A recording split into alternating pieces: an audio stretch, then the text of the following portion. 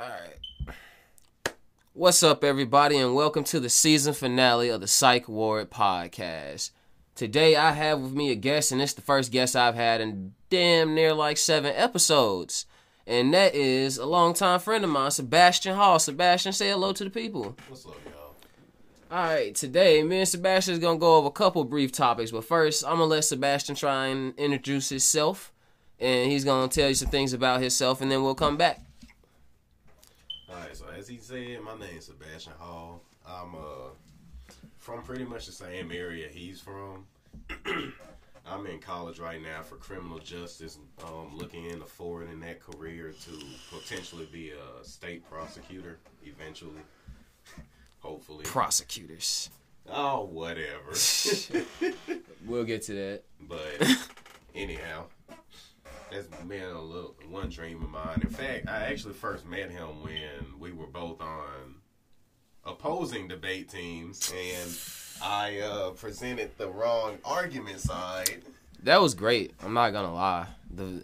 I think the funniest thing is when you sit there and you prepare an entire speech against your opponent, and they go before you, and you're worried that they're gonna have a good speech, and then their speech just turns out to be them arguing on your side. See, the thing is, my speech was a good speech. It was just like, oh, I'm actually doing the pro sign on accident. I remember I did sit there for a second. I was like, damn, let me write that down. Add it to my speech. I was like, this is going to be the fattest hell I've ever seen. Because I do remember standing up and just being like you said.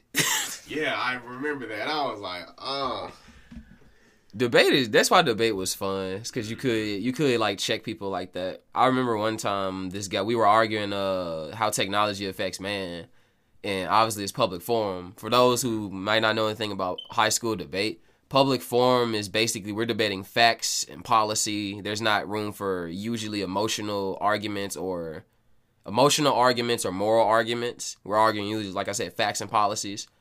But they started their speech off with a quote that was basically saying that anything made by the hands of man is just like them trying to imitate God. And then they kept quoting it throughout the entire speech. So the only thing I did when I went to counter argument or counterfire is I basically said, first of all, the entire basis of your speech is wrong because you keep quoting that thing, and how can we say the moral standard is God when this is public forum and we're not supposed to talk? We're not supposed to talk about morals. We're not supposed to base our arguments on morals. You're supposed to have facts to support your argument. And I was like, you kept repeating that quote as a way to reinforce your argument.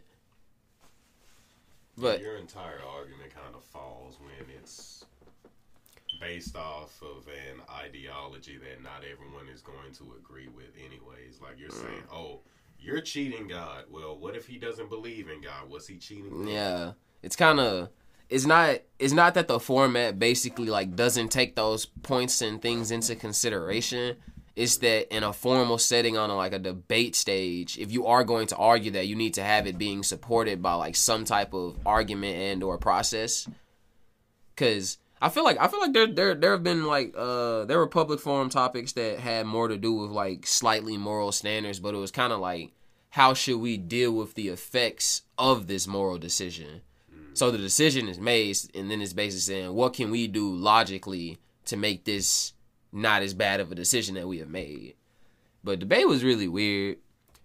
I say one thing debate taught me, I don't know about you, but was there's a certain style of discipline to it. Mm-hmm. I say this to a lot of people, but you ever remember walking to a school cafeteria during a competition and seeing 40 kids just all looking at walls talking to themselves? You would think you walked into a mental asylum and just saw a bunch of patients. But that actually helped. It's like a discipline. It helps you get your speaking form. It helps you get how you present yourself and talk to people, your movements. Yeah, I was one of the people to notice that. But if you remember me back in the day, I'd come over to all your schools. I'd be chopping it over everybody. Sebastian would talk shit to my teammates because we played Magic. And I wanted y'all to play Yu-Gi-Oh! I remember that. Yu-Gi-Oh! Was the better game. Even though Yu-Gi-Oh! Not a better game. Alright, we'll get to that. But anyhow, I first met him through debate, and we eventually got reacquainted through a video game. Oh yeah, Smash, another. What was it, 4? Yeah, another world of trash. I don't. Now I say trash because I love the game. I say trash in a harsh criticism because my honest opinion about Smash is that kind of what's the best way to put it? The way I feel about Smash is that as an overall game, I have fun playing it with my friends and having us all like strive to make each other better. I like that part of playing it, but I don't like the game itself. Like for a fighting game, I don't like the platform aspect of it.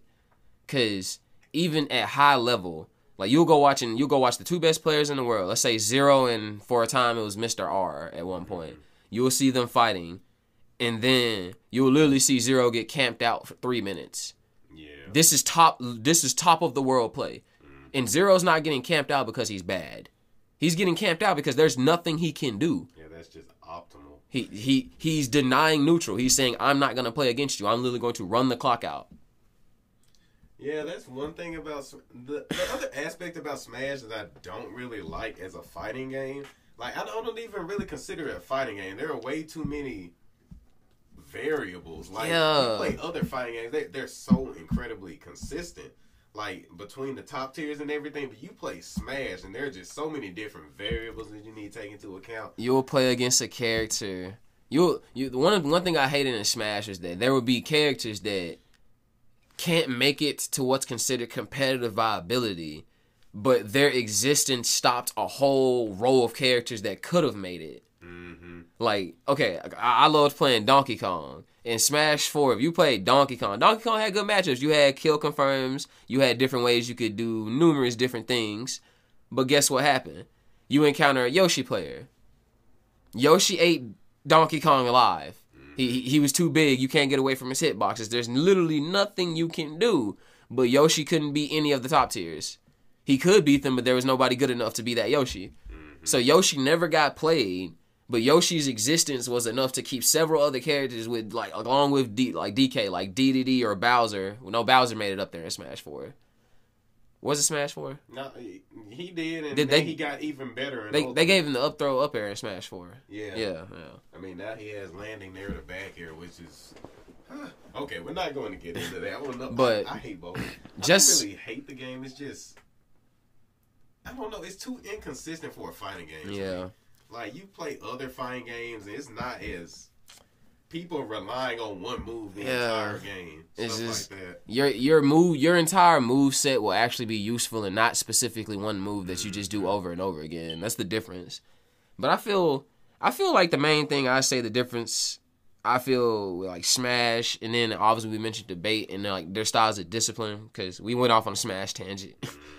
But going off on their styles of discipline is that it's kind of, as you fail in Smash, as you fail in like debate, or we also both were in ROTC for our respective schools. So there's just certain styles of discipline and levels of like, I guess, personal standards that you get used to. Because you get used to losing, especially if you lose it like in a group or a unit. Like, let's say you and your partner go into a debate and you both lose. You don't get to go, you're the reason that we lost. You're a terrible partner. That maybe your partner is terrible, I understand. But realistically, y'all need to stop, assess the situation, and think about how y'all can improve on what y'all did wrong. Because they didn't beat you because one of you was garbage and the other one was super on point. Because the judge didn't write that. The judge writes that. I was about to say, y'all beat us because I messed up, so that is inaccurate. Alright, bro. Okay, but anyways, yeah, you right. I agree on that. A lot of people's problems nowadays is they want to find something else to put the blame on besides themselves for what they caused. They're like, oh, we lost because you didn't do this, and that. To the argument. No, we lost because we didn't cooperate as a team and we didn't, brainstorm together and we were instead at each other's throats. That leads me to another point me and Sebastian kind of been talking about, and that was like, if anyone's ever heard of cognitive dissonance is basically, I'm not sure if it's a theory or if it's just a general definition, but it's when people like can see factual information directly in front of them because of their ingrained beliefs and their like tendency to like not care about it because it doesn't affect them. they just don't see it. They don't agree with it. And that goes along like what we say in the styles of discipline. Because there are people that were like on their school's debate team for years. There are people that played Smash for years. There are people that were in ROTC to the end of the program. I'm one of those people. But anyway, there are people that were in all of those that never got past certain marks. And it's because they did not, in my opinion, it's usually like, because those are all, like I just listed, those are all hobbies and skill sets that you explore yourself. If you don't get better at something that you are constantly doing over and over again, then you probably, that's not meant for you. That's my opinion. Like, why would you continue to do something over and over again and have the same results? That's called insanity. That's literally the definition of insanity. Mm-hmm.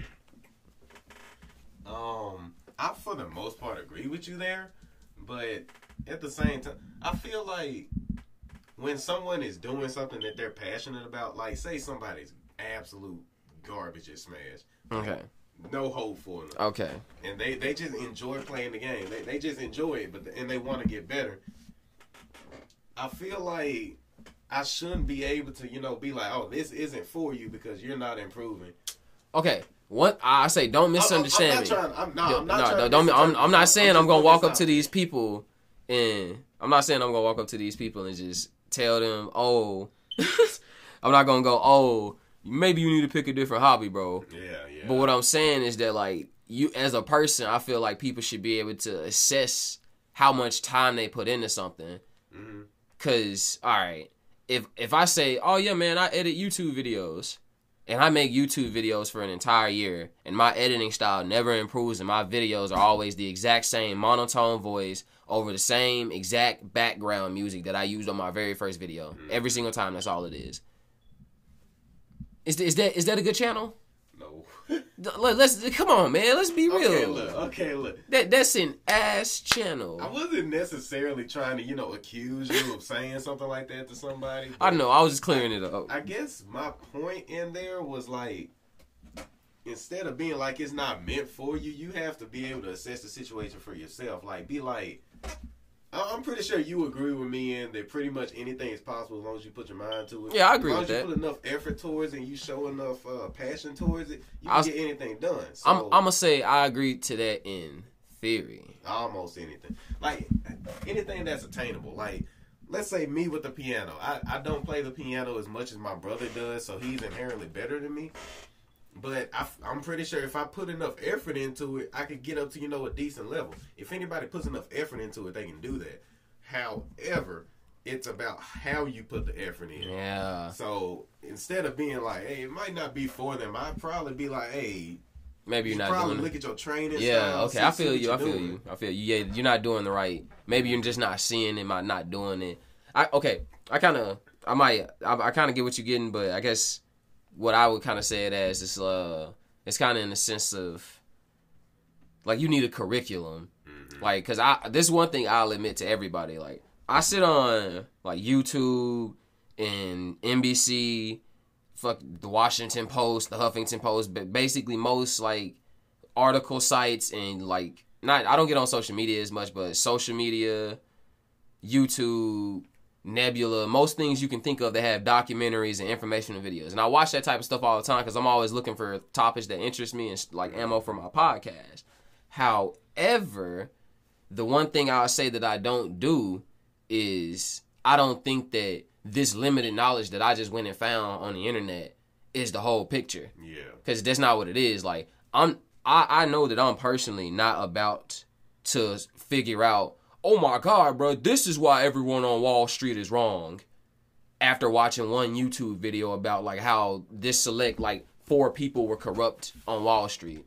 That's not finna teach me everything I need to know about the inner workings of Wall Street. That take years for somebody to learn. Mm-hmm.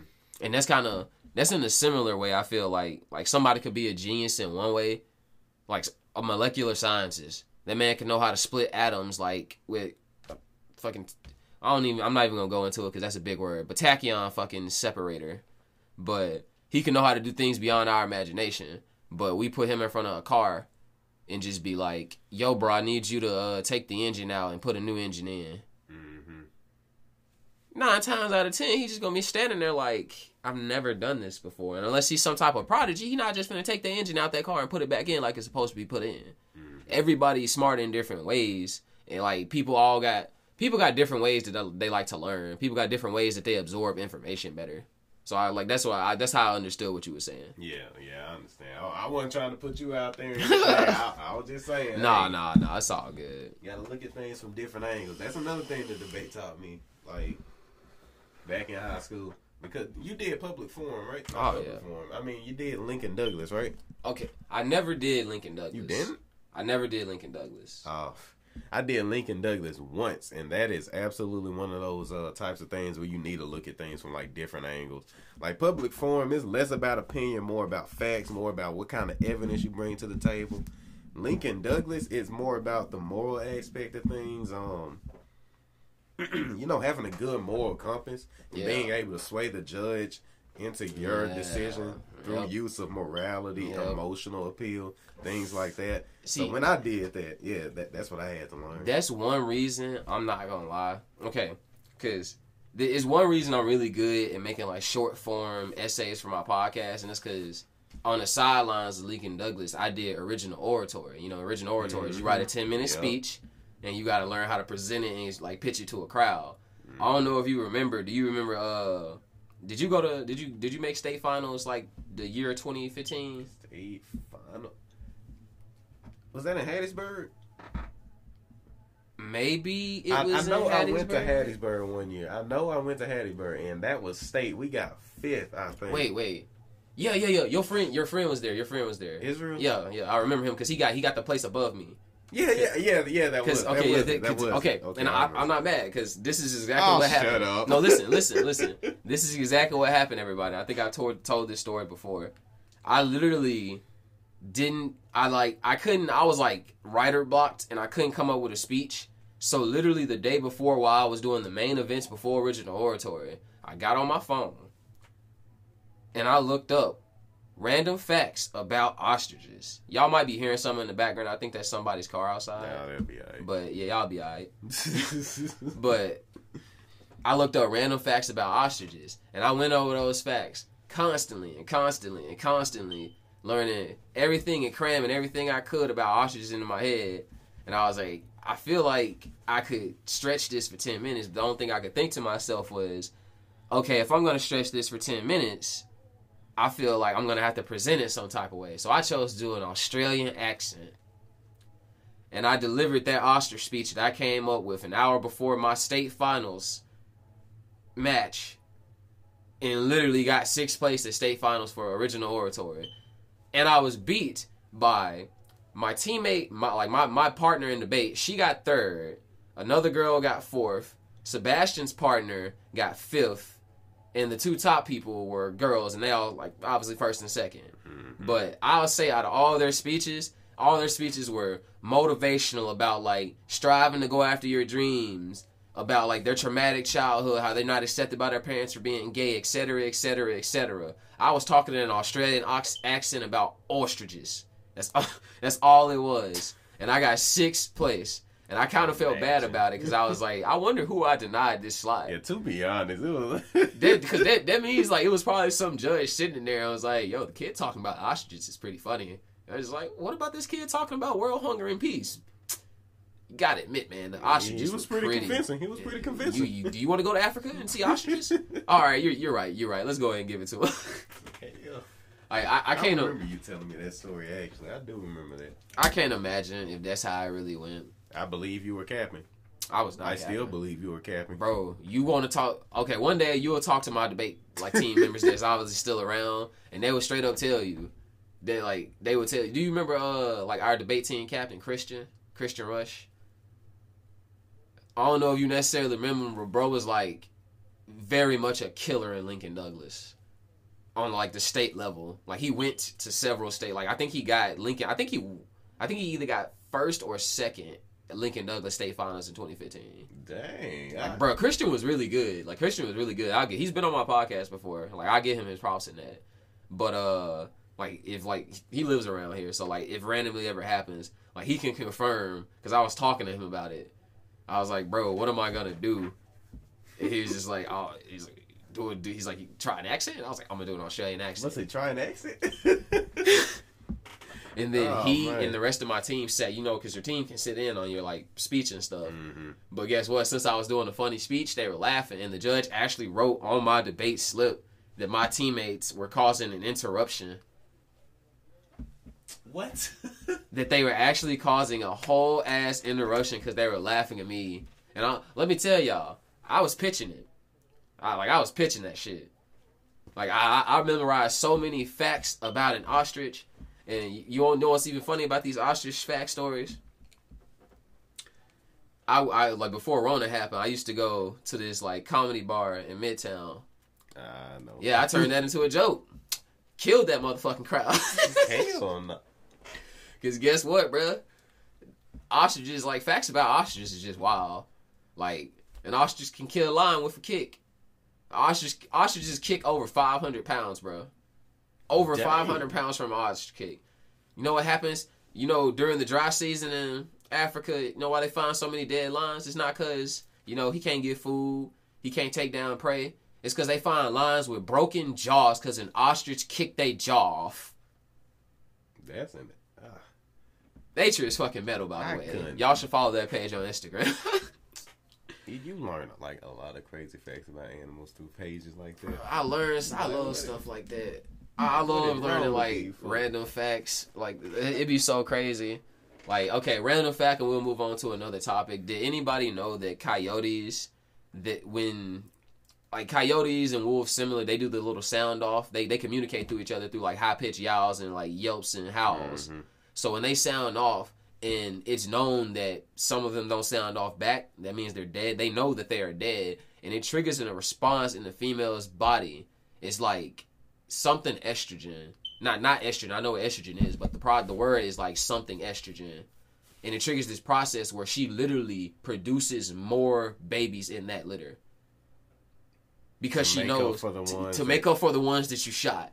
And that is why coyotes, they literally have coyote populations in Los Angeles, New York, and Chicago. The hell? Like, they should. Well, Family Guy used to do this. I think Family Guy had a little skit on that back in the day. It was like, damn, nature, you scary. To be honest. Nature is scary, bro. But it isn't scary. Actually, fuck that. It is scary. Not reforming the police. Not reforming the police? Yeah. Not doing some type of reform. Some type of reform, in my opinion. See, my thing with that, I feel like, defund is a little bit of a harsh word. Okay. Like, wait. Okay, before we get into it, this is what I want to say. Do you feel, when you hear the word defund, do you feel that the majority of the movement is just like, yeah, defund the police, take all their money, fuck the police, we can make them counselors and blank, blank, blank? Mm-hmm. Or do you think people are saying, we need to depower and de-escalate the police? Now, do you want me to be real with you? Okay, just give me what you really think, because obviously I know you have a nuanced opinion on it, so like you probably don't have like a solid. They're idiots for thinking that, but obviously the majority opinion. What would you think it is? Yeah, you would say what did I think that these people were thinking? Mm-hmm. What I think that they're thinking, I think they're actually thinking defund the police, like we don't need the police. That's what I think they're thinking, but that's not the train of thought that would help the situation. I would personally, and y'all will hear me flodge on my podcast for one of the very first times, I would personally say I'm kind of I'm an activist. I like to consider myself an activist. And one thing I say when I say defund the police, I know the police are needed, bro. Mm-hmm. Like I know when there is the guy that holds up a bank and is threatening to shoot the hostages if they don't let him out. We don't have counselors for that. There's no a dude with a PhD in psychology is not about to come fucking de-escalate that situation. If he is, that nigga's like Professor X or something. Mm-hmm. Like put a psychology professor on the phone and he somehow like gets rid of a terrorist situation. That's some movie shit. It don't happen. So realistically, we need the police for what we need the police for. But when I think of defund the police, what I think of is essentially, okay, they call the police on this person that's like wigging the fuck out in the middle of the street. Now, one thing I want to put the basis off is like, I know we look at people that act crazy and do crazy stuff, like legitimately things you would label as like actually crazy. You just be like, this man's crazy. I don't understand it. But like, obviously, like being more aware, you know that person has a mental block. They're mentally challenged. There's something not right in their head. There's something they're going with or that they have inflicted on them that's not right. Because your average person, no matter how ignorant or stupid or unaware they may be, they still know how to look at other people and go, oh, people gonna think I'm stupid if I do this. I'm not gonna run around the street butt naked covered in grease. Shout out to Greased Up Deaf Guy from Family Guy. Anywho, like most people aren't gonna do that. So like the dude doing this in the street, bro, I don't think that we need to like call the police. Because 9 times out of 10, bro, like if you a beat cop that's been dealing with like crazy dudes, 9 times out of 10 you're not even taking any risks. It's almost like, think about it like this: a tiger is not going to go after prey that it knows can injure it. Because that tiger knows that if I don't kill you in a quick kill, that's why they're ambush predators. It knows if I don't kill you in a quick go and you fight me, I get injured. Even if I kill you and eat you afterwards, I just sustained the injury and I'm not going to be able to compete with anything else I come at. I'm not at 100% anymore. That's why they ambush you. That's why they come from behind and bite you on your windpipe, crush your throat instantly. That's why they do that. So it's kind of like, I'm not going to say cops are animals, bro. That's what I'm saying. I'm saying in the situation of crazy dude in the street, like randomly hitting people with a fucking bat or something. Bro, that cop not finna get out of his car and just be like, sir, calm down. Are we having a bad day today? What's going on? Can we get some contact information on him? Bro, that cop is going to be like, this is a threat. I am neutralizing it. And I am neutralizing him in the most efficient way not to get myself hurt. And like, I understand that. And I know people say cops need to be more trained, like, but that's what that sounds like what a trained individual is going to do. A trained individual is going to limit all danger to everyone on the scene, all civilians. They're going to limit, hopefully, force to a minimum. Like, if they have to tackle and put them in handcuffs, because obviously, like, if it's like a person that's like going insane or having a mental breakdown, they do need to be restrained if they're a danger to other people. But that's why I'm saying, like, it'd be simpler if we had people specifically for that. Like, if they can just be like, okay, we need to find out who this man is, get some information on him, call in a specialist. Because, like, that's not even to say that somebody that's a specialist won't be, like, they won't be, like, damn near cop level. Like, the person that signs up for a job to go wrangle up mental health patients, I guarantee you they not going to be, like, some frail old lady just standing in the street like, sir, come on, we know we can't do this. That's not going to happen, bro. It's going to be people that, like, love and have a passion for the job of helping people that have, like, mental illnesses. That's what it's going to be. Instead of, like, the cop that's just going, at the end of the day, make sure he go home to his wife and family. Well, I say, like, that's what I mean when I say defund the police. And also, I'm not going to lie, them niggas get a lot of money, and they be having all types of stuff that they never use. Like, I've seen, like, I keep it on the down low how I know, but Horn Lake police got some guns that they not using. They never gonna use it around here, bro. Nobody around here got firepower to match that. Why they got it? Because the old boys like to go out and shoot the fucking guns and burn taxpayer dollars on ammunition every now and then. And don't get me wrong, bro. The military do it. You think if I was in the military and I had, like, literally liquid fucking fire bullets and they were just like, yeah, light that field up for fun. It's a practice dummy. You think I'm not finna do that? You don't think I want to shoot a shell off in the distance and hear it just whistle and just see an empty house just explode? That shit sound badass, bro. In the defense of the military, at least they're testing their it. Primary. yeah. But in response to your defunding the police, what I personally believe in when it comes to defunding the police is not defund in that sense, but to reallocate. Reallocate their funds that's a better way to say other departments that are better suited to deal with certain situations. Yeah. Like, what are you sending a police officer that's armed with a taser, a gun, a nightstick to respond to a man who is mentally ill in the middle of the road? Like, that man could be a Vietnam veteran. That man could be used to being highly respected, and you're sending people to tackle him to the ground. Side note, there's about 600,000 to roughly 1 million homeless people in America right now, and roughly 60 to 70% of those are veterans. Mm-hmm. So that's not even a conversation I think we even gonna have, because everybody knows that people been talking about it. This country doesn't really take care of some of its veterans after they come back, especially if they're, like, mentally messed up. But we can move on. Yeah. We'll just move on. Yeah, that's just personally what I believe that we should do. Reallocate those materials. Like, What are you giving police officers military weapons for? Like, you can't be like, oh, they might need it in some situation. Guess what? If we ever need it, we have the National Guard based in every single state. We have the military in our states. What do the police need these militaristic weapons for? Maybe that's just what they write. They need a new like cruiser, and they don't spend the money on the cruiser. Let's not lie. Like it's crooked. It's crooked stuff that's gonna happen everywhere. It's gonna be crooked people in every occupation. That's just what humans are, bro. We chaotic individuals. Sometimes we do what's set in front of us, what we're supposed to do, and then we take advantage of it because that's just how people are built. Yeah, it'd be ignorant of us to expect people to not act like that. Like, you can't expect people. We're inherently selfish creatures. Yeah. Like, that's how nature works. We're inherently selfish. We inherently want what's best for us. You basically have to. My bad. No, you good. You basically. I've said it before on the podcast, guys. You've taken it to live. You take advantage of people, not in the sense of thinking, "Oh, I'm getting over on him. I'm the one benefiting," but there are obviously situations to where like somebody's like, "Hey man, I'm gonna give you this," and you're just like, "Do you know how much this is worth?" And they're just like, "Yeah, I know. I don't care." And you're just like, some people might think, "Ha, sucker," or some people might think, "Wow, he thinks that he likes me so much that he gave me something that he really cares about that he doesn't even consider it." The person that's thinking sucker, something's wrong with that person. Like they just told you they don't mind giving it to you, and you still thinking, "Ha, I got it for a steal." That sound like you probably have a problem. But just in that type of example.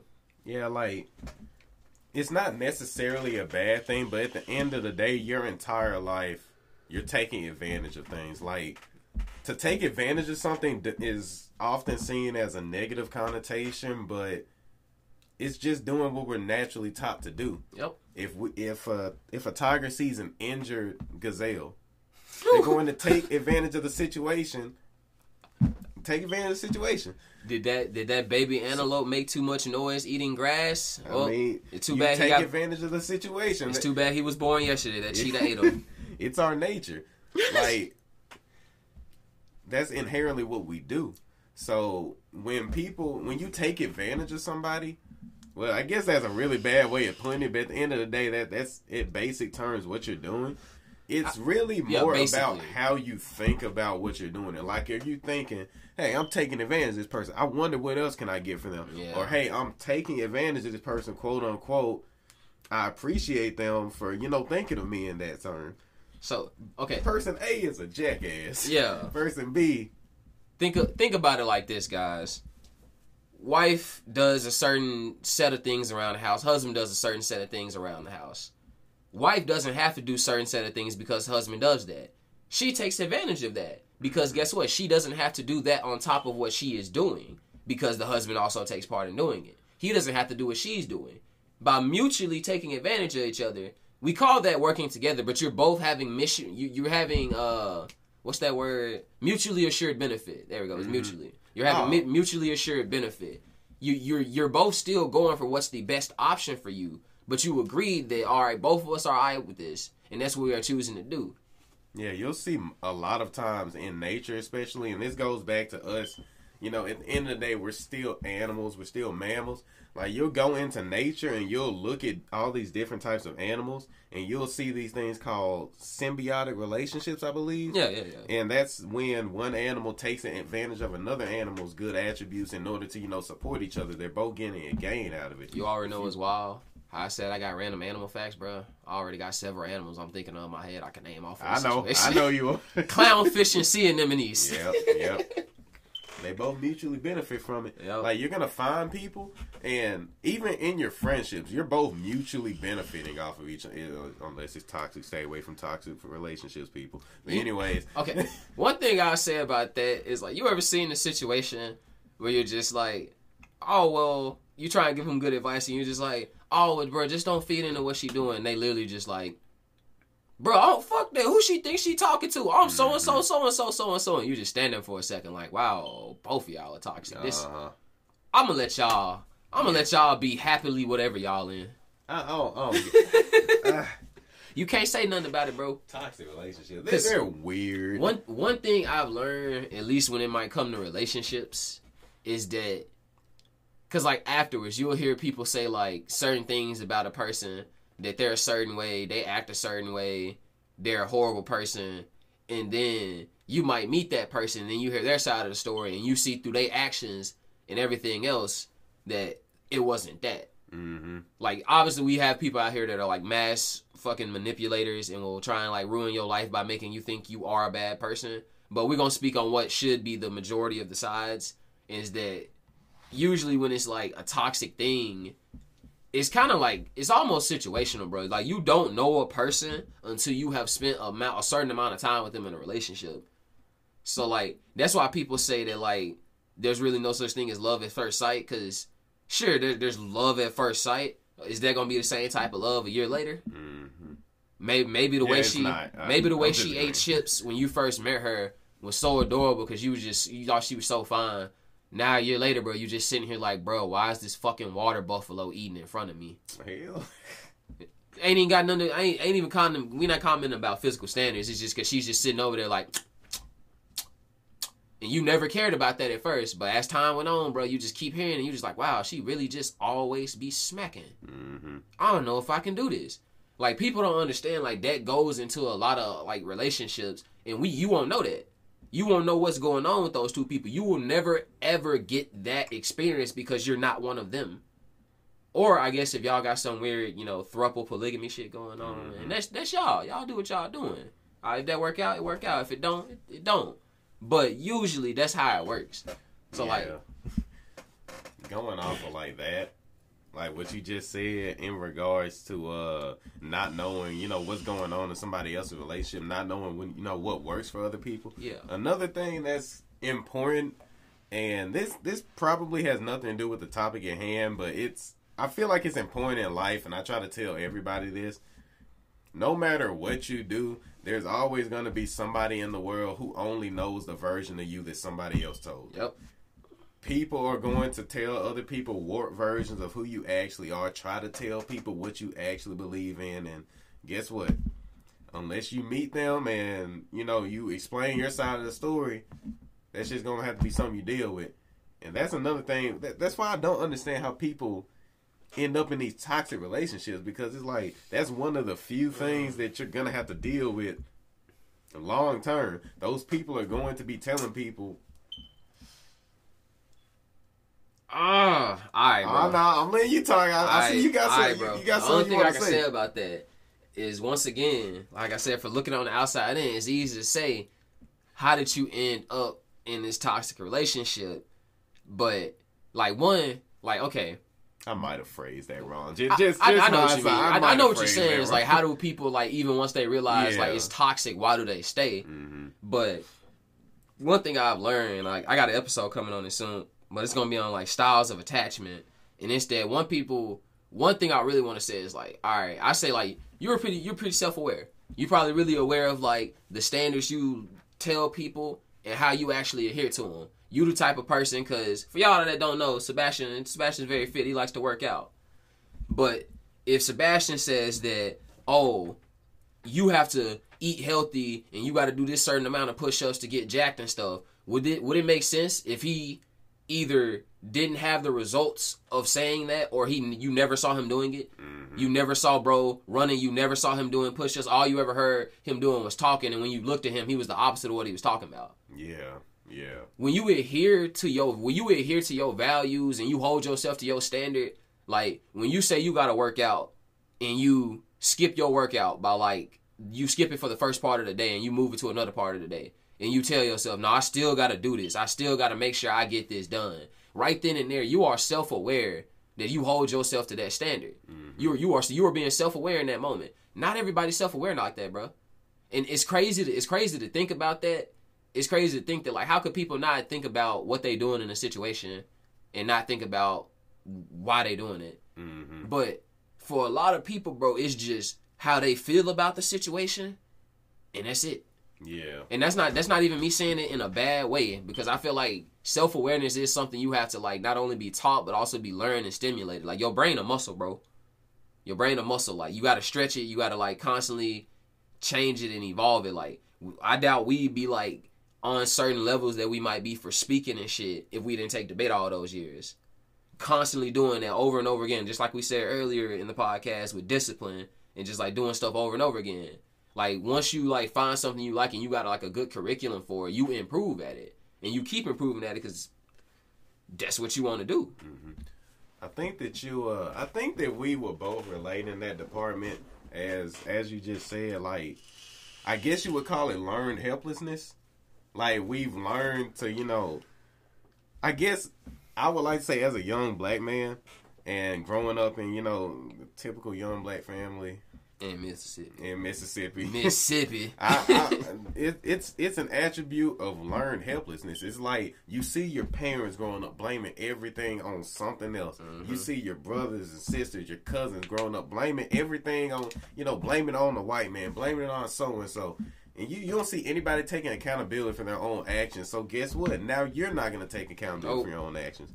That's something you have to change yourself. You have to recognize it. Like, that's the first step, changing something, recognizing, being like, I have a problem. Let me do something about it. Let me research how I can change this. Because that's something that's generational. Research, bro. Research. Just, I'm not going to cut you off. That word right there. Research. Mm-hmm. Like, actually look into it. Read as much as you can into it. Read books. Read articles. Watch YouTube videos. Watch credible sources. Do something. Like, put forth the effort. Oh. Because this is generational. This has been going on for generations in a lot of black families, and they don't want to realize it. Our great-grandparents, yes, they were actually oppressed by the white man. I'm going to be honest. They were slaves. They were actually oppressed. Right. But now we're a lot less oppressed than we were back then. So now you have the power to change it. You just don't want to change your thinking. See, think about it like this. Because I feel like in this situation, as we get deeper into it, I feel like we might necessarily have, not contrasting, but different views on it. Like, I love when I do hear, like, people say, like, they blame the white man for everything. Because in a certain context, bro, I 100% agree. Mm-hmm. Like, you see it on TV, you see it on Twitter, you see it on certain other stuff. Like, somebody will be saying something, and they're just like, bro, why can't you just use Google? And they're just like, this has been happening for countless generations. This has been doing blank, blank, blank, blank, blank, and blank, blank, blank, blank, blank. And now I've done my research on the topic. Like, I understand what happens when you take a people and you starve them of their education and kill them if they can't read. I get it. Mm-hmm. Like, that's undeniable. However, I also know what happens when you do that to other races of people throughout the fucking generations and throughout history. And even though I guess what happened to black people is a lot more recent, there's this break in, like, black culture, in my opinion. And I want to know if you agree on this. Is that, like, some of them adhere to, like, what... it's almost like there's a set type of what's supposed to be black. Like, what you're supposed to think, what you're supposed to say. Yeah. Like, it's the white people are always out to get you. Mm-hmm. Like, okay, when I was younger, my grandma... I had a friend named Kevin. My friend Kevin was white. Me and Kevin were cool friends. He was, like, one of my best friends. Kevin gave me his Kindle because Kevin got a new Kindle and he said, yo, I'm reading this book and you could just get on my fucking Amazon and read the book and then you can have the Kindle afterwards. I don't care. So Kevin gave me his Kindle. I'm sitting on there playing in my grandma's room. I'm like 11. My grandma sees the Kindle and goes, oh, where'd you get that? And I was like, my friend Kevin let me borrow it. I hear silence for about 4 seconds. My grandma just goes, is Kevin white? I look up like, yeah, grandma, Kevin's white. She's just like, watch out now. Yeah. They say they do you a favor. Always come back to bite you in the ass. You can't trust them.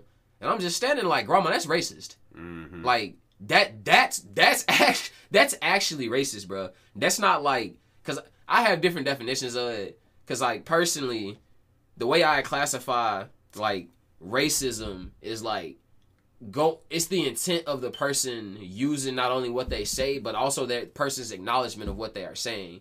Like, a self-aware individual. A self-aware individual, like if I was white and I was self-aware and I did my research in my history, no matter what my opinion on, like, the N-word should be, if you're self-aware enough, you should know, like, all right, there's history behind it. Then it comes down to a decision. Do I think that history is significant enough to me to respect them by not saying this word? Or is it not? One of those is that's a big question on self-awareness. Because that's like calling people, okay, this isn't a slur, but nowadays it is kind of more offensive to say it, and it's to call, like, mentally challenged people retarded. Mm-hmm. Just be like, oh, he's retarded. It's like, no, he's mentally challenged. It's not, we don't call them that anymore. And some people don't see the significance of that. Some people just be like, why can't we call him retarded? And I was like, all right, bro, this isn't like a joke where you're talking to your friend and y'all addict and he dropped the beer and you just like, bro, John, you're so retarded. Mm-hmm. No, you're actually talking about a person with an affliction. I was like, you know that this is not a joke. You know this isn't a joking situation. You know this is not the situation you need to say it. So, like, I'll even tell black people that, like, in the situation of, like, saying the N-word, y'all can't always just say it to white people that, oh, y'all shouldn't say the N-word, and then prolifically say it. Like, don't get me wrong. I believe in a time and place for black people to say the N-word. I believe we should be allowed to say it, obviously, through, like, the history of us using it, and then the history of us taking it back, and that's up for discussion with a lot of different people, but for now, we'll say, like, we've taken the word back. But the way that works is it kind of just like, what are you going to do about it? Because, like, there are some black people that's just like, nah, bro, like, my white friend can say the N-word, and you meet that white friend, and he's just like a white dude that lives in the ghetto, but he's black at heart. And black people tell him that. And you just sitting there like, what does it mean to be black? We all just live in the hood, bro. We broke. We live in less fortunate circumstances. And that's the difference. It's like there's a label with it. So, like, with the N-word, bro, all I can really say on that is, if you black, why would you go around always saying the N-word? You know, you should know what a professional setting is. You should know that, obviously, if this is a word that you don't want white people to say, why would you go around a group of white people and walk up and just be like, Tucker, what's up, my nigga? And then Tucker and the other 4 kids in the room are just going to be standing there like, ha, ha, ha. What's up, David? How you doing? I've recently learned that myself. I recently had to, take that out of my public vocabulary, I guess you could say. Like, I don't say it on Facebook anymore. I don't say it on really any sort of social media I say anymore. it if I'm clearly, like, being memey. Yeah, like, if we're joking with each other, like, if I know you, but I'm not going to call a random person a nigga anymore. Yeah. I'm not finna say it around random people I don't know. Because, that's just not as acceptable anymore. Even for black people. And it's like, why would I ruin potential opportunities for myself? Like, I'm out in public, I'm joking with, say, Ashton, my brother. I'm joking with him, I call him a nigga. And it's just like, we're brothers, we're both fine with that. Yeah. But let's say next to me is a business owner, and he was looking at me and Ashton talking just a second ago, was like, oh, I might want to give these young men a job. He hear me say nigga. Yep. Do he really want to give me that job since I'm over here just tossing that word around in public? And I can't lie, like, there's a part of me that does feel like in that situation, like, if I was the business owner, I ain't gonna lie, actually, if I'm the business owner, obviously I'm black, so I just that's different. I remember being young and saying, they just messing around.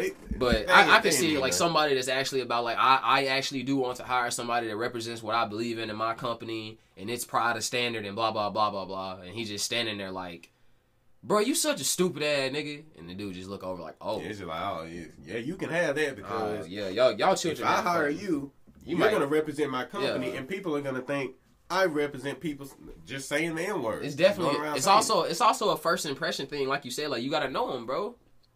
Because I'll say it like that, like, I definitely have white friends that, like, I'm not going to say I allow them to necessarily say the N-word, but think about it like this. I have nuanced views on the N-word. What Kendrick Lamar did to that girl when she got up on stage, and he's literally singing with her all the way up until the part where the N-word come out in the song. Like, in that situation, bro, I kind of look at Kendrick like, I ain't gonna lie, bro, what you want her to do? Mm-hmm. Like, you just brought her up on your stage on a concert. For those who don't know, concert, most people who go to concerts be on something or just be vibing. Like, when you vibing to music, bro, you be lit. So you telling me you just sitting there singing every lyric word for word with her, and then she say it with you, and then you just cut the whole show and just be like, nah, we can't do none of that around here. And you look in the crowd and see all these other white people that are your fans. Like, in that situation, like, you know the context. You know she wasn't sitting there going like, oh yeah, what's up, my nigga? We're so cool. She's sitting there singing the song that you wrote, that she's enjoying with you. Now, I'm not gonna lie, if she had to let it slip and that hard R had came out, yeah, that would have been. It's over with for her. It's over with. If that happened, that's what happened to PewDiePie. That's why I stopped fucking with PewDiePie. Because, like, that when they said he let the N-word slip, when I went back and watched it, it wasn't just, oh, nigga. Nah, bro. It was... You don't let that slip. PewDiePie said, that fucking nigger. Bro said that "grr." He put the bass in his voice when he said the ER. My thing with that is like people who say, "Oh, I just let it slip." In order for something to be let slip, it has to be part of your basic vocabulary. You said it. You said it often. Slip, what the hell are you saying behind closed doors? And you letting it slip? Exactly, man. That's another reason I don't really mess with any sort of YouTuber who lets it slip or any sort of celebrity who lets it slip, because I know you've been saying in other contexts. Unless, I mean, you just learned this word 5 seconds ago and you didn't. I think about it like this. Like, okay, you ever heard of Shofu? Yes. Okay, I've been subscribed to Shofu since like 8th grade, bro. So like I sit on Shofu channel and I see like people all these different races, some Mexican, some like obviously like Middle Eastern looking, some Italian, some white, some what's the other fucking race of people? This is one more I'm forgetting. Asian. Yeah, they got Asian people in their crew and stuff. And like when they do Pokemon raps, like they'll say the N-word. But when it come out in the song, like I can literally sit there and listen to the song. I hear the context they said it. I'm like, all right, he just said, I was like, I hit a nigga with a bubble beam. And I was like, out of 4 verses, bro only said the N-word 1 time. Mm-hmm. Like, and then he's clearly sitting here making the music video with black people who are on the music video saying the N-word. So I was like, I feel like in this context, we can give it a pass.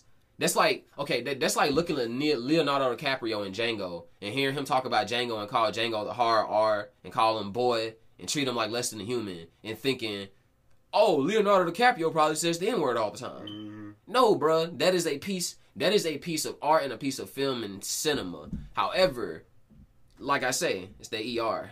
It's the ER and then it's the frequency of like the N-word. Cause like you can tell when somebody's saying like nig you can tell when they saying it just to be cool. Mm-hmm. You wanna play Call of Duty? This is literally a Call of Duty lobby, because if y'all don't know it, you already know what I'm about to say. If you don't know it, you need to like look up what Call of Duty really is, like on the original Xbox days. This is Call of Duty. Yo, we're taking point B. Shut up, you fucking faggot nigga. Yeah. What? Why are you saying that, bro? What you gonna do about it, nigga? You're not real, nigga. What's up, nigga? And it's like, it's like a 14-year-old white kid. You can hear it in his voice. It's a 14-year-old white kid. And he's saying nigga at the end of every single sentence. Black people don't say the N-word that much. Why are you saying it? Mm-hmm. 1, either because you think it is a derogatory term. 2, because you think it is cool to say. Or 3, because you think it makes you more hard and aggressive. All 3 of those are very fucked up. All 3 of those are like terrible reasons. Actually, we not even reasons. We didn't even mention the 4th possible, like, not even reason. This is terrible. And that's just being racist. But like, look, none of them make you look cool. You look stupid. Exactly. It's just sitting there like, bro, like nobody says the N-word this much. Nobody says the N-word more than people that aren't supposed to say it. Uh-huh. It's not even you aren't supposed to say it, bro. You need to be smart enough to assess the situation, because we live in America, my guy. There's freedom of speech. We got freedom of speech. Guess what you don't have? Freedom of consequences. You can say whatever you want, but you need to deal with what happens when everybody around you hears what you say. Like, I'm pretty sure, what's the best way to put it? Like, what's a popular, like Jonah Hill. Jonah Hill is known to, like, smoke weed with Wiz Khalifa and, like, Lil Dicky. And that entire group of people. You really think, in the entirety of that time, that Jonah Hill and Lil Dicky ain't never said the N-word? Doubt it. Bro, they all multi-millionaires. They're already in a whole separate class than us. They probably don't even think about race issues the exact same way. Because they're just like, bro, I'm worth $500 million. So is he. Him calling me a word doesn't decrease my net value. Uh-huh. It's a whole different way of thinking about it. And that's why, like, people don't get that stuff. Like, at certain levels to it, like, you need to stop and be self-aware enough. And like I said, not everybody got self-awareness, bro. But you need to be self-aware enough to literally tell yourself, like, this isn't good. I need to look at what this is doing to other people and trying to find, like, what's the gain in it? Mm-hmm. Like, ask yourself, what's the gain in what you're doing? And if at the end of it, bro, if you actually take pride in taking stuff from people, hurting people, and it, like, it's one thing to say, oh, I did this because I had to get it, but I did this because it's a means to it. And it's another thing to do low down stuff, be low down, be unaware, and do all that and not take note of it. That's what makes you toxic. Mm-hmm. That's what makes somebody toxic. It go back to the selfish thing. It's okay to be selfish. It's not okay for the only thing you to be is selfish. If the only thing you are is selfish, then you clearly you're toxic. But more so than being toxic, you are a dangerous person, bro. You only care about yourself. That means at the end of every day, the decision that's gonna be made is you. Mm-hmm. And it's people like that with their kids. It's people like that with their grades. It's people like that with their own personal diets. It's people like that with whatever they put on themselves, bro. They sit there and they just like, oh yeah, I could do this. I'm supposed to go to work today. I need that money. I know I got bills to pay. I don't feel like it. Mm-hmm.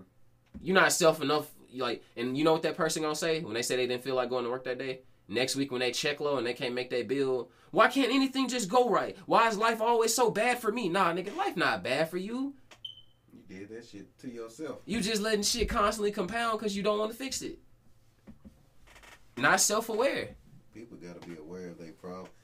They don't just gotta be aware of their problems. They gotta be aware of how they themselves are causing their own problems. Mm-hmm. Like, you are your own prisoner in most contexts. Yeah. Like, you're always gonna be part of the I don't know if I would put it like that, because it'll make it sound like that depressed people are the reason they're depressed or whatever. Okay. Like that. The that best ties into my fault. My bad. No, you good. It ties into my personal belief. Like, I think everyone has had a struggle with depression at one point or another. It's what makes us all human. We all deal with extensive anger, extensive sadness, extensive happiness. It's just a part of being human. My personal struggle with it, I ain't gonna get too deep into it, but I was depressed because of factors. Some factors were out of my control, some factors were in my control, but overall I was depressed. Eventually I started, watching self-help videos, talking to a therapist and everything. I was doing things that, would actually help me progress out of that state. I feel like people are so quick to blame their problems on everything but themselves that they keep themselves in a hole. And that's just with everyone. Because you never want to blame yourself for a problem, because you never want to see yourself as a problem. If you can blame somebody else, you're going to blame somebody else. You're going to blame something else, you're going to blame something else. Because that's what we do. This is like that makes me want to get back to like the point I said, exactly what I mean by self-aware. Because like, okay, for me, when I go to work or when I go out into like normal society, like obviously, bro, like I know. Like I don't like the ruling like billionaire class, bro. I know that sometimes like a lot of people that are like top corporate positions don't care about their workers. They'll cut like 10% of all their like production just to save it on the top end and keep their salaries high, and then lay off 10% of their workers. It just happened. AT&T did this. Like AT&T got a 90% kickback from taxes from Trump in 2015, and then laid off 20% of their workers and outsourced their jobs to India. But like, okay, I understand that. That's not going to stop me from going to work and punching the clock. You want to know why? Because, oh no, the billionaires are in charge. The elite are in charge. They're still the cruel fact, and they're still the real fact of this world, bruh. I like to do stuff. I like to eat. I don't like to just not have stuff. So I got to go to work. Yeah, you got to do what you got to do. I still believe every word I say, but welcome. This is a cruel reality of it, bruh. Sometimes you can, because I don't say one thing and do another. Like, I support reform of corporations. I well-verse myself on politicians that support it and what they like and what they do. And can they actually do something if I vote for them? I manage my finances. I ain't gonna lie. Sometimes they don't work out because, your boy do be prone to, like, random impulse buys. Yeah. But I say I'm a lot better at it than I've ever been in my life. Mm-hmm. So, like, I do all right.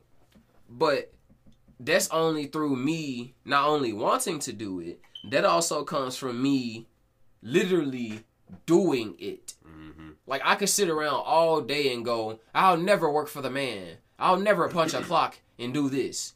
All right, the point is, even if you do punch the clock for the man, don't let him crush you. Yeah. Don't let him crush your spirit. At the end of the day, realize you working to get that money. So one day, whatever that day comes, you can get the fuck out of that terrible situation because you have put work into yourself and what you have outside of that, outside of what they doing to you. And along the way, because, okay, I'll finish what I'm saying before I go off something else. But that's just how that works. Like, that's 100% how that works. And people always look at, I feel like people, one thing I feel like is always self-aware is that people look at it as like, it's either I'm not going to do it or I'm going to do it. They go, I start my diet today. They don't do no preps. They just stop trying to eat sugar, candy, sodas, and they was doing that shit every day before that. That's not gonna work, my dude. You gotta have some sort of strength preparation. Exactly. Like you need to cut soda out your diet 1 week, then cut candy out, then cut something else out. Do it gradually. Yeah, progressively. Like, let's say you used to drink a soda every single day. Let's say you go a week and you just like, I've only had 1 soda this week. Okay, that doesn't mean, oh, I had a soda, my diet is ruined, I need to say fuck it and start drinking soda again. You have made progress. Keep doing that. Yeah. Keep doing that. You made progress. Keep doing that. Like, people would think, like, because this for me, like, I lost a bunch of weight. You saw it. People have heard me talk about it on my show. Like, I lost a bunch of weight. But I'm not going to lie, bro. For the first, like, 2 to 3 months, when you look in the mirror, when you trying to, like, either tone, build muscle, or, like, shed weight, you damn near don't see it the first 2 to 3 months.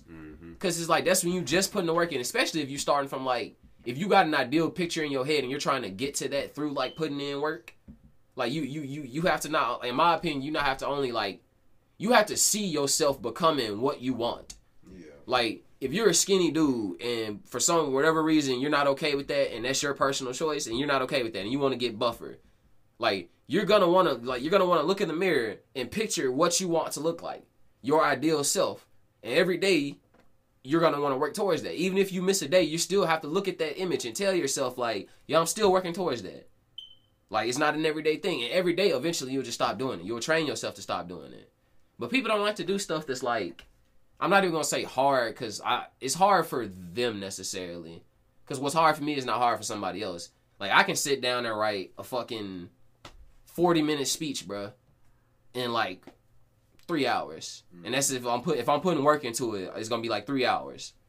Like, I can write a 10-minute speech. Like, my college essays, I can write my college essays in like under an hour and pass them with flying colors.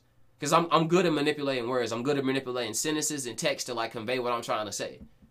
So I can do that. You put me in a math class, bro, I literally sit there and just be like, what's this formula? Oh, it's x squared over y equals blank, blank, blank. And I just sit there for a second, like, close the book, give up, never come back to math class. Cause I'm super good at percentages. I'm super good at fractions. Like, I can do on the spot percentages. Like, if somebody be like, oh, this is $20, and I go, I got 15% off, and they're like, oh, how much is that? I can quickly calculate that based on just like rough stuff. I'm like, 15% of like 10, 10% of 10 will be 10. No, 10% of 100 will be 10.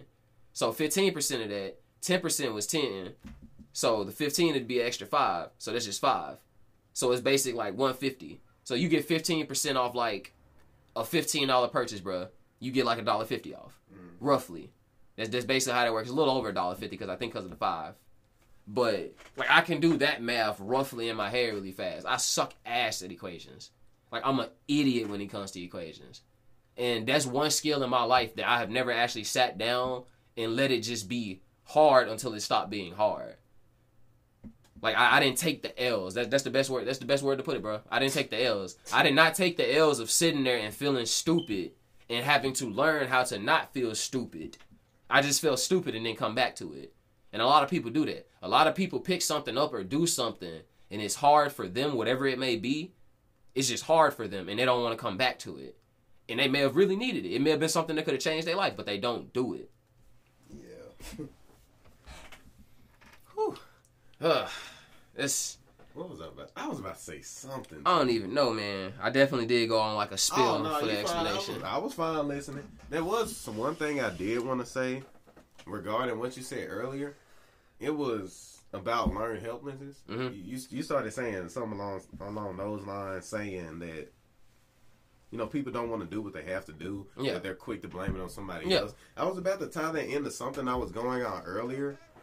You remember when I was saying the black community and, you know, blaming everything on the white man and everything? Yeah. Okay, I wanted to say that that's not inherently wrong.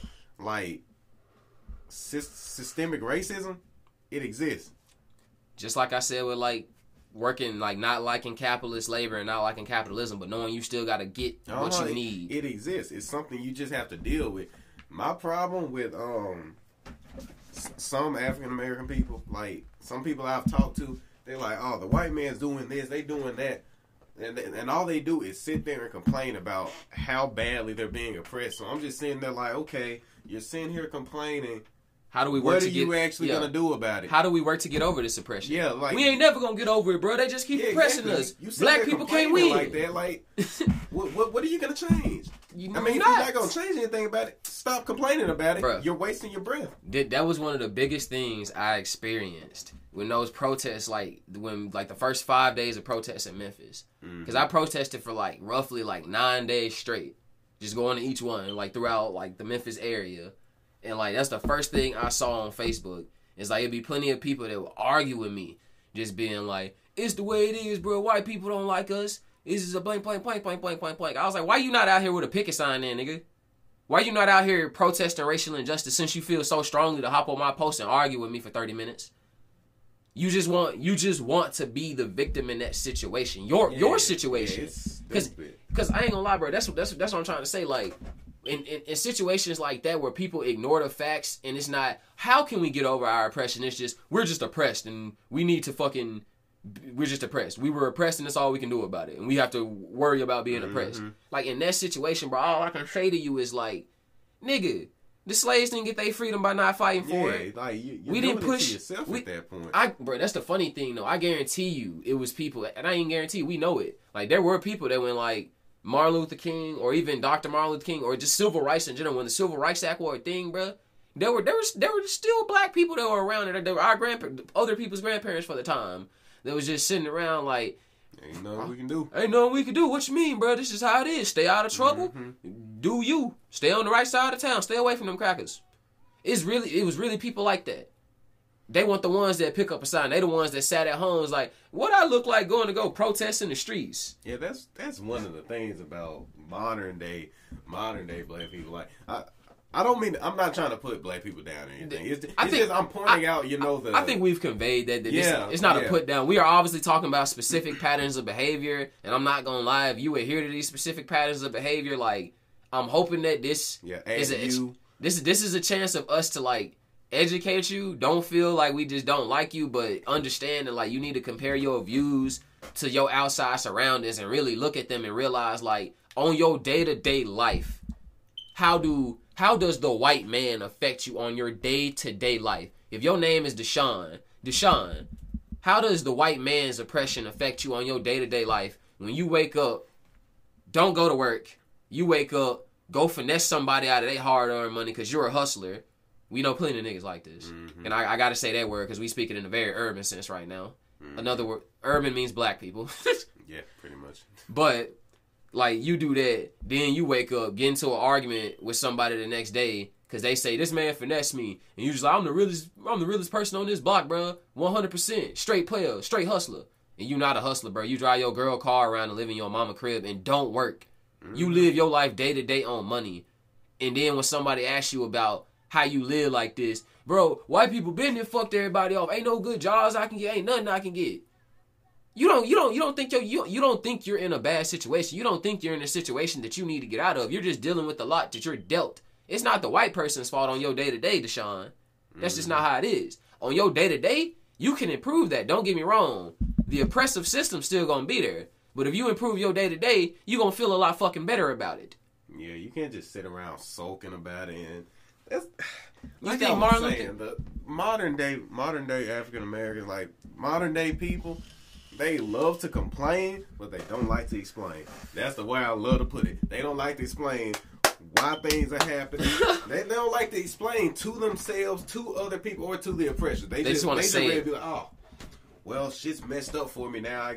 I guess the white man won again. Like what you talking about, do bro? Something about it, dude. Like, even if they did win this time, like that's like I supported Bernie Sanders, bro. Bernie got fucked out of the fucking Democratic race again. Yeah. Like, I saw that and I thought to myself, I was like, oh no, what am I gonna do now? And I thought to myself, like, all right, just cause Bernie gone don't mean I'm finna stop.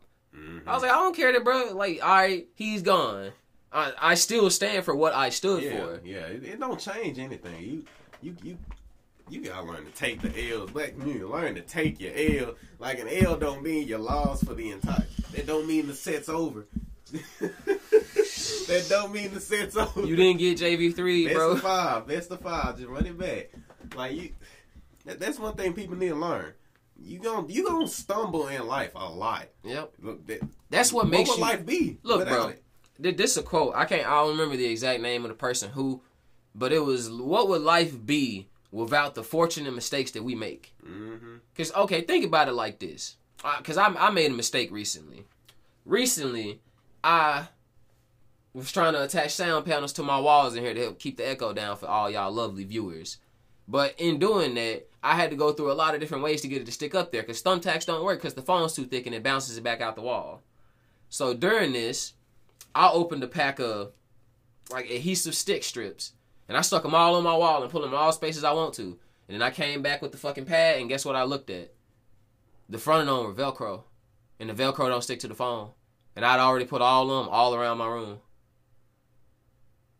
That's an L. Guess what mistake I did make the next time I went to the store and grabbed a pack off the shelf? You know what I grabbed the next time I went? Adhesive motherfucking tape. I grabbed that adhesive tape. Now my fucking sound pattern is up. Yeah, and like y'all watching right now, y'all see what he just said there. He messed up the first time. He wasn't like, well, shit, this isn't for me. Guess I don't need sound panels, bro. People don't care about my audio. Dude. It's that simple. You mess up, you learn from it, you move on. Think about it like this. And I'm not gonna lie, if you can't relate to this, you may have had a sad childhood, but in the effort of riding a bike, because not everybody parents taught them to ride a bike, but most people, your average person, I feel like, did learn how to ride a bike. You fell off that bike that first time. Did you cry like a little hoe and never get on it, and to this day you don't know how to ride a bike? Nah. You got back on that bike, fell some more times, scraped your knee some more times, probably fell in the ditch a couple times. You messed up, and now that don't happen to you no more. You probably don't ride bikes as much, because I feel like most of the people that listen to this are adults, and we either got cars or like public transportation. Yeah, we not biking, bro. It is kind of weird to just be biking in Mississippi. You get your bike took. You get hit by a car in Mississippi. Ain't nothing but highway down here, bro. We ain't got no sidewalks. You sure don't. I hate Mississippi. I love it for its certain good qualities, though. Yeah, I hate it when people put it down, but it's like, it's stuff to put down, but like, bro, I live here. I want to improve where I live, because I left here at one point and I went somewhere else, and I'm not gonna lie, bro, it was exactly the same. It was exactly the same, except I didn't have the things that made it good that I had when I lived in that exact same place. I actually feel like Mississippi is one of the places that are like extremely plagued with that same mentality we were talking about earlier. It's just the way it, like, we're the number one in so much obesity, child pregnancy. Oh, it's addiction. Just the way it is. Oh, that's just the way it is, right? No, it's not just the way it is. It might be the way it is right now, but guess what? It don't have to be that way 10 years from now. We can start putting forth the effort to, change. It ain't even got to be that way a year from now. Yeah. We combine effort like that, we can change that stuff. It's just people. It ain't got to be that way. It ain't got to be that way tomorrow, bro. It might not be as bad as it was yesterday. That's the whole point. Like, as long as you improving. You smoke a pack of cigarettes a day. All right, the next day, bro, you smoke half a pack of your cigarettes. Guess what? You smoked half a pack less. So let's say, just whatever you did to smoke half of that pack less, keep trying to do it. Keep trying to do whatever kept your mind off doing it. Keep trying to do whatever, like, if you truly want to do it, you will keep doing it. Now, I will admit, obviously, some people have traumas and stuff that affects them. And having been a person that had trauma affect them, like, I will say, like, being traumatized does affect your self-awareness. Because I said this earlier, like, it's people that, like, meet manipulators. And that manipulator can make them feel crazy. Like, they could meet that person at the start of it, bro. They could just say, like, yeah, bro, yeah, you know, I pride myself in being smart. I pride myself in doing so. And then afterwards, that person, after the time they know you, whenever you do, because everybody make mistakes. No matter how smart you are, bro, you're going to have a dumb moment. So what if every time you had a dumb moment, that person always came behind you and just tore into you for telling you how stupid you are? Eventually, bro, you're going to start to hear that person's words and think you actually a stupid person. Even if on top, like, that, it's kind of like that with me, bro. Like, I can sit there and, like, describe so many, like, scientific things and smart people things, and people just be like, wow, David, you're actually a pretty smart guy. And I'm just like, bro, I just sit on the internet and read. What you talking about? Anybody could do what I do. But that is low key like built in me. It's built in me. It's become a part of the person I am, and I'm still like working through it to this day. That you like sometimes trauma like it affects how you view yourself. Like, cause like I put out a lot. I put out a lot of content, bro. And people tell me they like my content, and then like I've had first time viewers just be like, "This your first video, bro? Like, how you do blank, blank, blank?" But for me, it's because like I'm fueled by that. I'm fueled by my need to look at stuff and think it's not good enough because I don't give up. Cause okay, let's say like this podcast, y'all hearing this right now. What's gonna happen with this podcast is there's probably been creaks, there's probably been periods of silence, there's probably been moments where the audio is too low, there's been echoes. Guess what? Those moments ain't gonna be there when it's done. And guess what? You still gonna hear some echoes and you still might hear some beeps and some creaks because I'm okay if I'm not going to catch all of them. That does not mean I'm not going to sit there and try and improve the quality of what I do to the fullest. I will still accept it in the end. That it still won't be, maybe it might not be 100%. Man, it might not be, it's not going to be Joe Rogan level, bruh. It's not going to be the level of a man that has 15 million subscribers. But it's going to be good for me, and it's not going to be especially good for that. It's going to show that I'm constantly putting the work in to do it. If I do it now, if you basically think about it like this, if you edit your life now, like we making this podcast, I get to put it up, re-listen to it, listen to what I said, listen to the times I misspoke, said the wrong things, and edit out the ones that may have been too unintelligible for the podcast. And overall, that makes the quality better. Every day you get to look at your day, and you get to make decisions that impact your next day, the day after that, the day you could currently still be in. You have decisions constantly going off, and every time you make those decisions, you don't accept that it's you. You don't accept it. That's like me sitting here on the mic and hearing myself like y'all heard that clap. That's like me going, "Oh my God, there was an echo with that clap. I didn't put up enough sound paneling." Or me saying, "Oh my God, there was an echo. This is shitty sound paneling. I paid too much for this. Why did I pay for this?" When I just did an extremely loud clap. I didn't go make the clap and then stop. "Oh, damn, that was a little bit too loud." I instantly went clap and then blamed it on the fact that who I bought it from, or blamed it on the fact that where I put it, or like, "Oh, this room is terrible. I'm never going to be able to have good audio in here." That's just not how shit work. Because after you say that, what you got then? Nothing. You ain't changed nothing. You just sitting there with a shitty detail about life that's still shitty. Yeah, there ain't nothing you can do about it. Like, as long as you sitting there complaining, do something. I don't know how I can stress that as hard as I can. Do something about what you don't like. Like, always improve. I don't care if you're improving by a fraction of a percent every day. Guess what? The next day you're a fraction of a percent better than the days before that. Piggybacking off what he said, think about it like this. You dictate your progress. If you get 10% better one day and you wanted to get 10% better, guess what you just did? You just accomplished your goal. You just accomplished your goal. You just did it. You just did the motherfucking thing, bro. You did it. It's really just that simple. It's not a difficult concept to grasp. However, it's a difficult state of mind to maintain. Yeah. Because there are going to be times where things are going to get hard. Things are going to be hitting you left, right, up, down. You just going to be getting hit by life day after day after day. But you have to recognize, hey, that's just life. Am I going to sit here and let life just keep its foot on my head? Or am I going to get up and keep moving like the day before? You got to just learn to hold your L's and keep going. Learn from them. Know when to hold them. Know when to fold. Exactly. Know when to hold them, know when to fold them, bro. You got to know when to hold them, know when to fold them. Don't count your chickens before they hatch. Get all your eggs in a basket. Get all your gooses lined up. It's countless sayings that you will hear throughout your whole life, bro, that all mean this exact same thing. Mm-hmm. Be prepared. Know what you're doing. And then proceed with the plan. Yeah, like you actually going to hear this from every important figure in your life. They're going to tell you the same thing. And it's not because we bitching at you. It's not because we just like, hey, you need to be doing this. You need to be doing that. No, it's because we've experienced it. We've gotten better from it. And we want y'all to get better from it.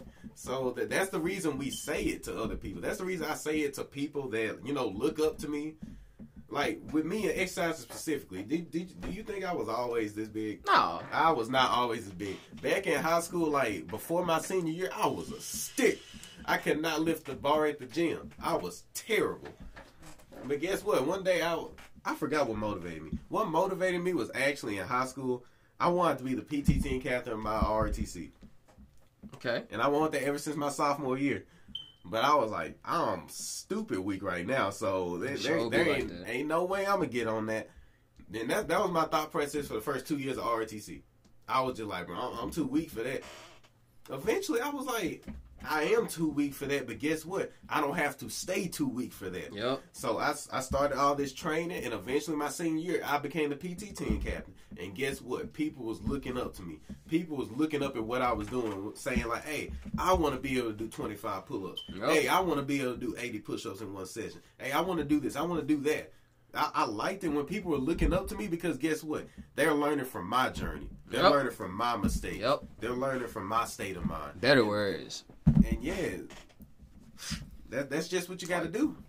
So if maybe that doesn't get to you, because I know some people might hear the physical aspect of it and just be like, you don't decide how people should look. Yeah. So we don't even got to go into that. That's your personal body. That's your choice. Don't project that on other people. Hopefully, other people project that on you.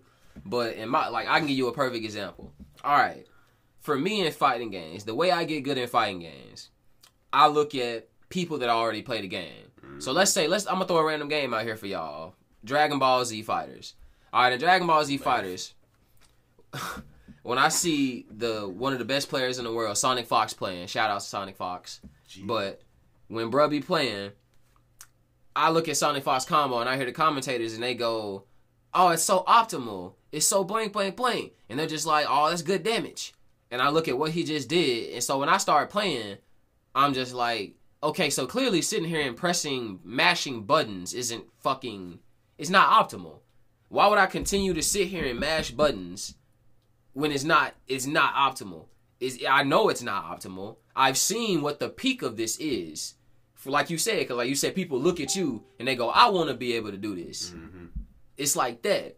But like for me, it's like I'll start off with I'll literally dumb down their combo. Let's say Sonic Fox's combo did 40%.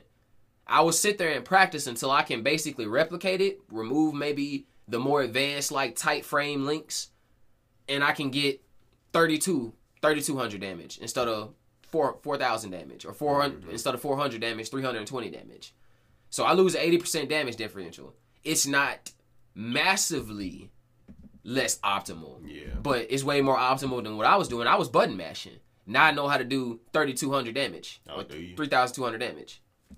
You said, oh, do I? Yeah, can you beat my Broly now? Man, still talking about these I fighters. can still talking about, bro.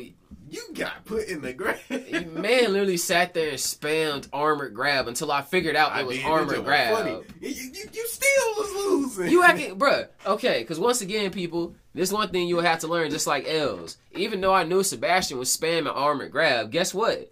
I had to think to myself, Sebastian might not do the grab this time. He might know I'm going to jump and do the grab and just up heavy me. Because he did it at one point. But guess what Sebastian didn't do most of the time?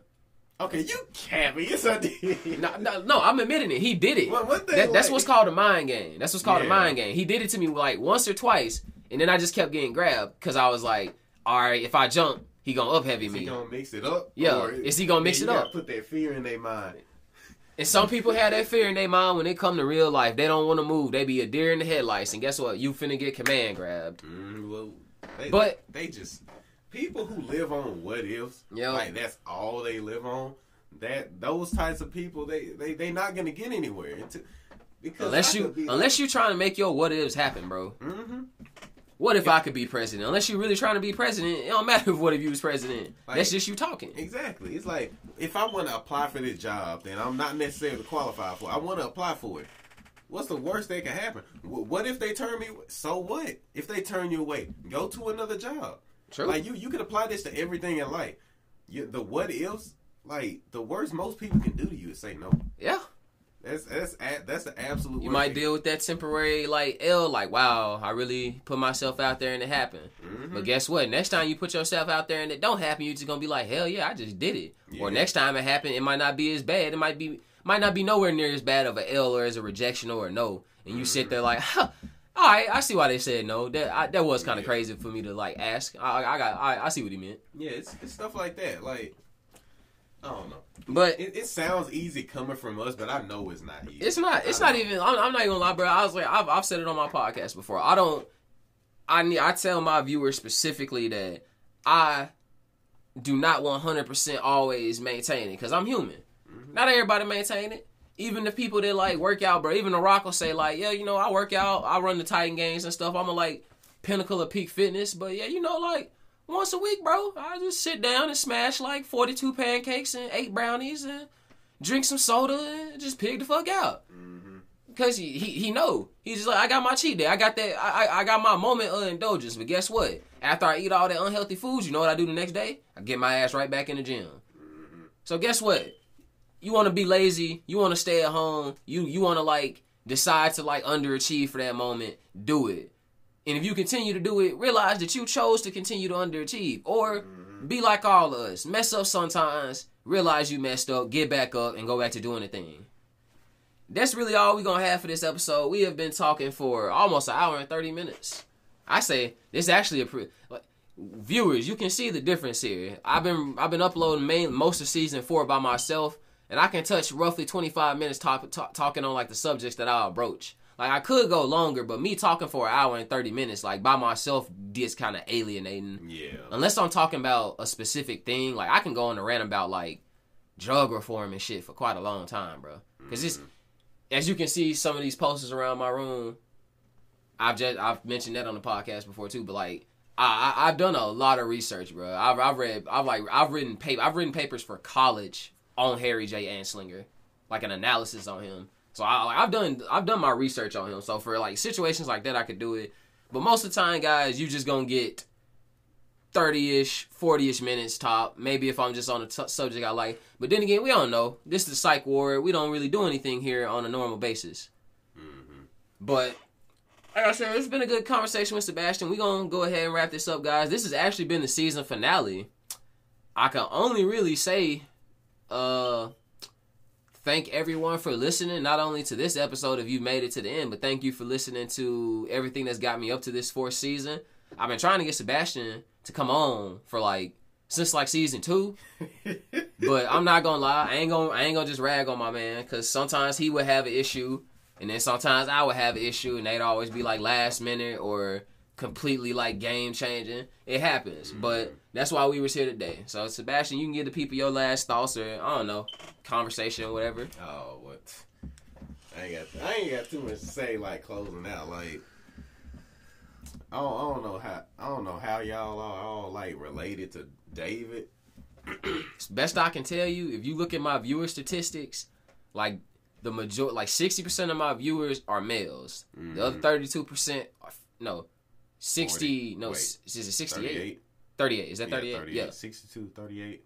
Nah, that's 90. If it's 58, 32. Oh, fuck up. Huh? It's 68. Yeah. 68% of my viewers. 68% of my viewers, everybody. 68% of my viewers are males, and the other 32% are females. Of that, the 60% is predominantly made up of males ages 18 to 25. They're 30% of that 68%. A little bit's made up of, I think, the 8%'s made up of, people, 1 to 17. And then the bulk of that afterwards is made up of people, 25 and older. So the other 30% is, 25 and older. For the women, it all comes from, it all comes from 18 to 25. Oh, I see. But for men, there's one, the best I can tell is there's one viewer that's a consistent viewer that always listens that's, 60 years old. And their location is in New Zealand. Wow. So there's a 60-year-old man, he's in the 60s brackets. So he could not be saying his actual age, or it might not be a right statistic. But an older person that lives in New Zealand tune into every episode. And I haven't never heard anything from him, but I see they view every single time, and I see the analytics come back and say it's coming from that area. So I'm shout out to you. Shout out to you, New Zealand guy. I don't know who you are, and I don't know your name. But you put in work showing up and listening to every single one of these podcasts, and I fuck with you. Well, I guess my last words to y'all. Well, hopefully it wouldn't be last words. Hopefully we'll be able to do this again if it's only season 4, the stars align. I'm gonna the great equinox happens. To be honest, I'm gonna try to come back next season. So hopefully this isn't the last time y'all hear from me. But either way, you know, you never know what's gonna happen. You never know when somebody's last day is. So my last thing to say to y'all: make sure you tell your folks you love them. Make sure you hit up that relative you ain't talked to in a while. You know, make sure you show them love while you here and while they here. And also, I'm gonna reiterate this one last time because I feel like it's just this important to stress. Don't complain. Get off your ass and do something about it. Don't complain. Explain to yourself why you feel this way about this negative thing that's happening to you and actually do something about it. Just do something about your problems, people. Hey, bro, I gotta say, if you go complain, at least get your ass up and be working and doing something. You can complain as long as you're doing something about it. As long as you moving, bro. Complain while you moving. As long as you doing something. And after all that, everybody, that's gonna be the season finale of the Psyche Podcast, season 4. Shout out to Sebastian.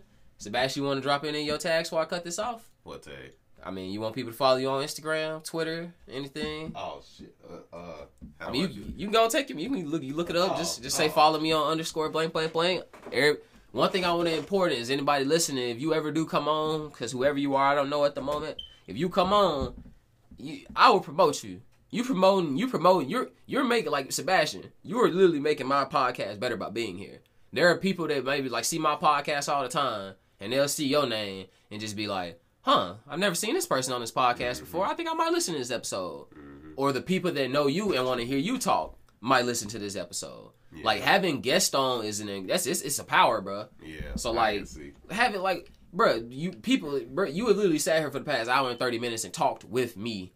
I do that for free. This is fun.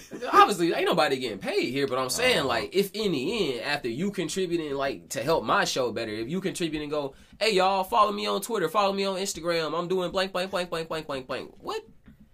It'd be different if you just started off the show and was just like, yeah, what's up, y'all? My name's Sebastian. Follow me on blank, blank, blank. And I was just like, yeah, bro, that's crazy. That's almost like why people be crazy about shoes. And you just like, yeah, by the way, check out my new shoes at _.nike.com. Make sure you link that too. Make sure you make sure y'all get my Instagram handle. It's gonna be in the tag below.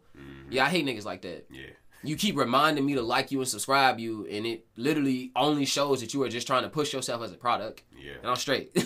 Yeah, I'd be straight too. But yeah. if y'all want to give me a follow on Instagram, like I got all my social media on Instagram, so if you follow me on Instagram, you can branch out to me on everything else. My Instagram is SEBA _PSY. That is SCBA _PSY. I do my modeling stuff, my Instagram and stuff. I do everything on there. So if y'all want to give me a follow, go ahead. If y'all don't, that's fine. I'll try to be back next season though. This is fun. All right. That's gonna be it, everybody. Thank you for tuning in to the season finale.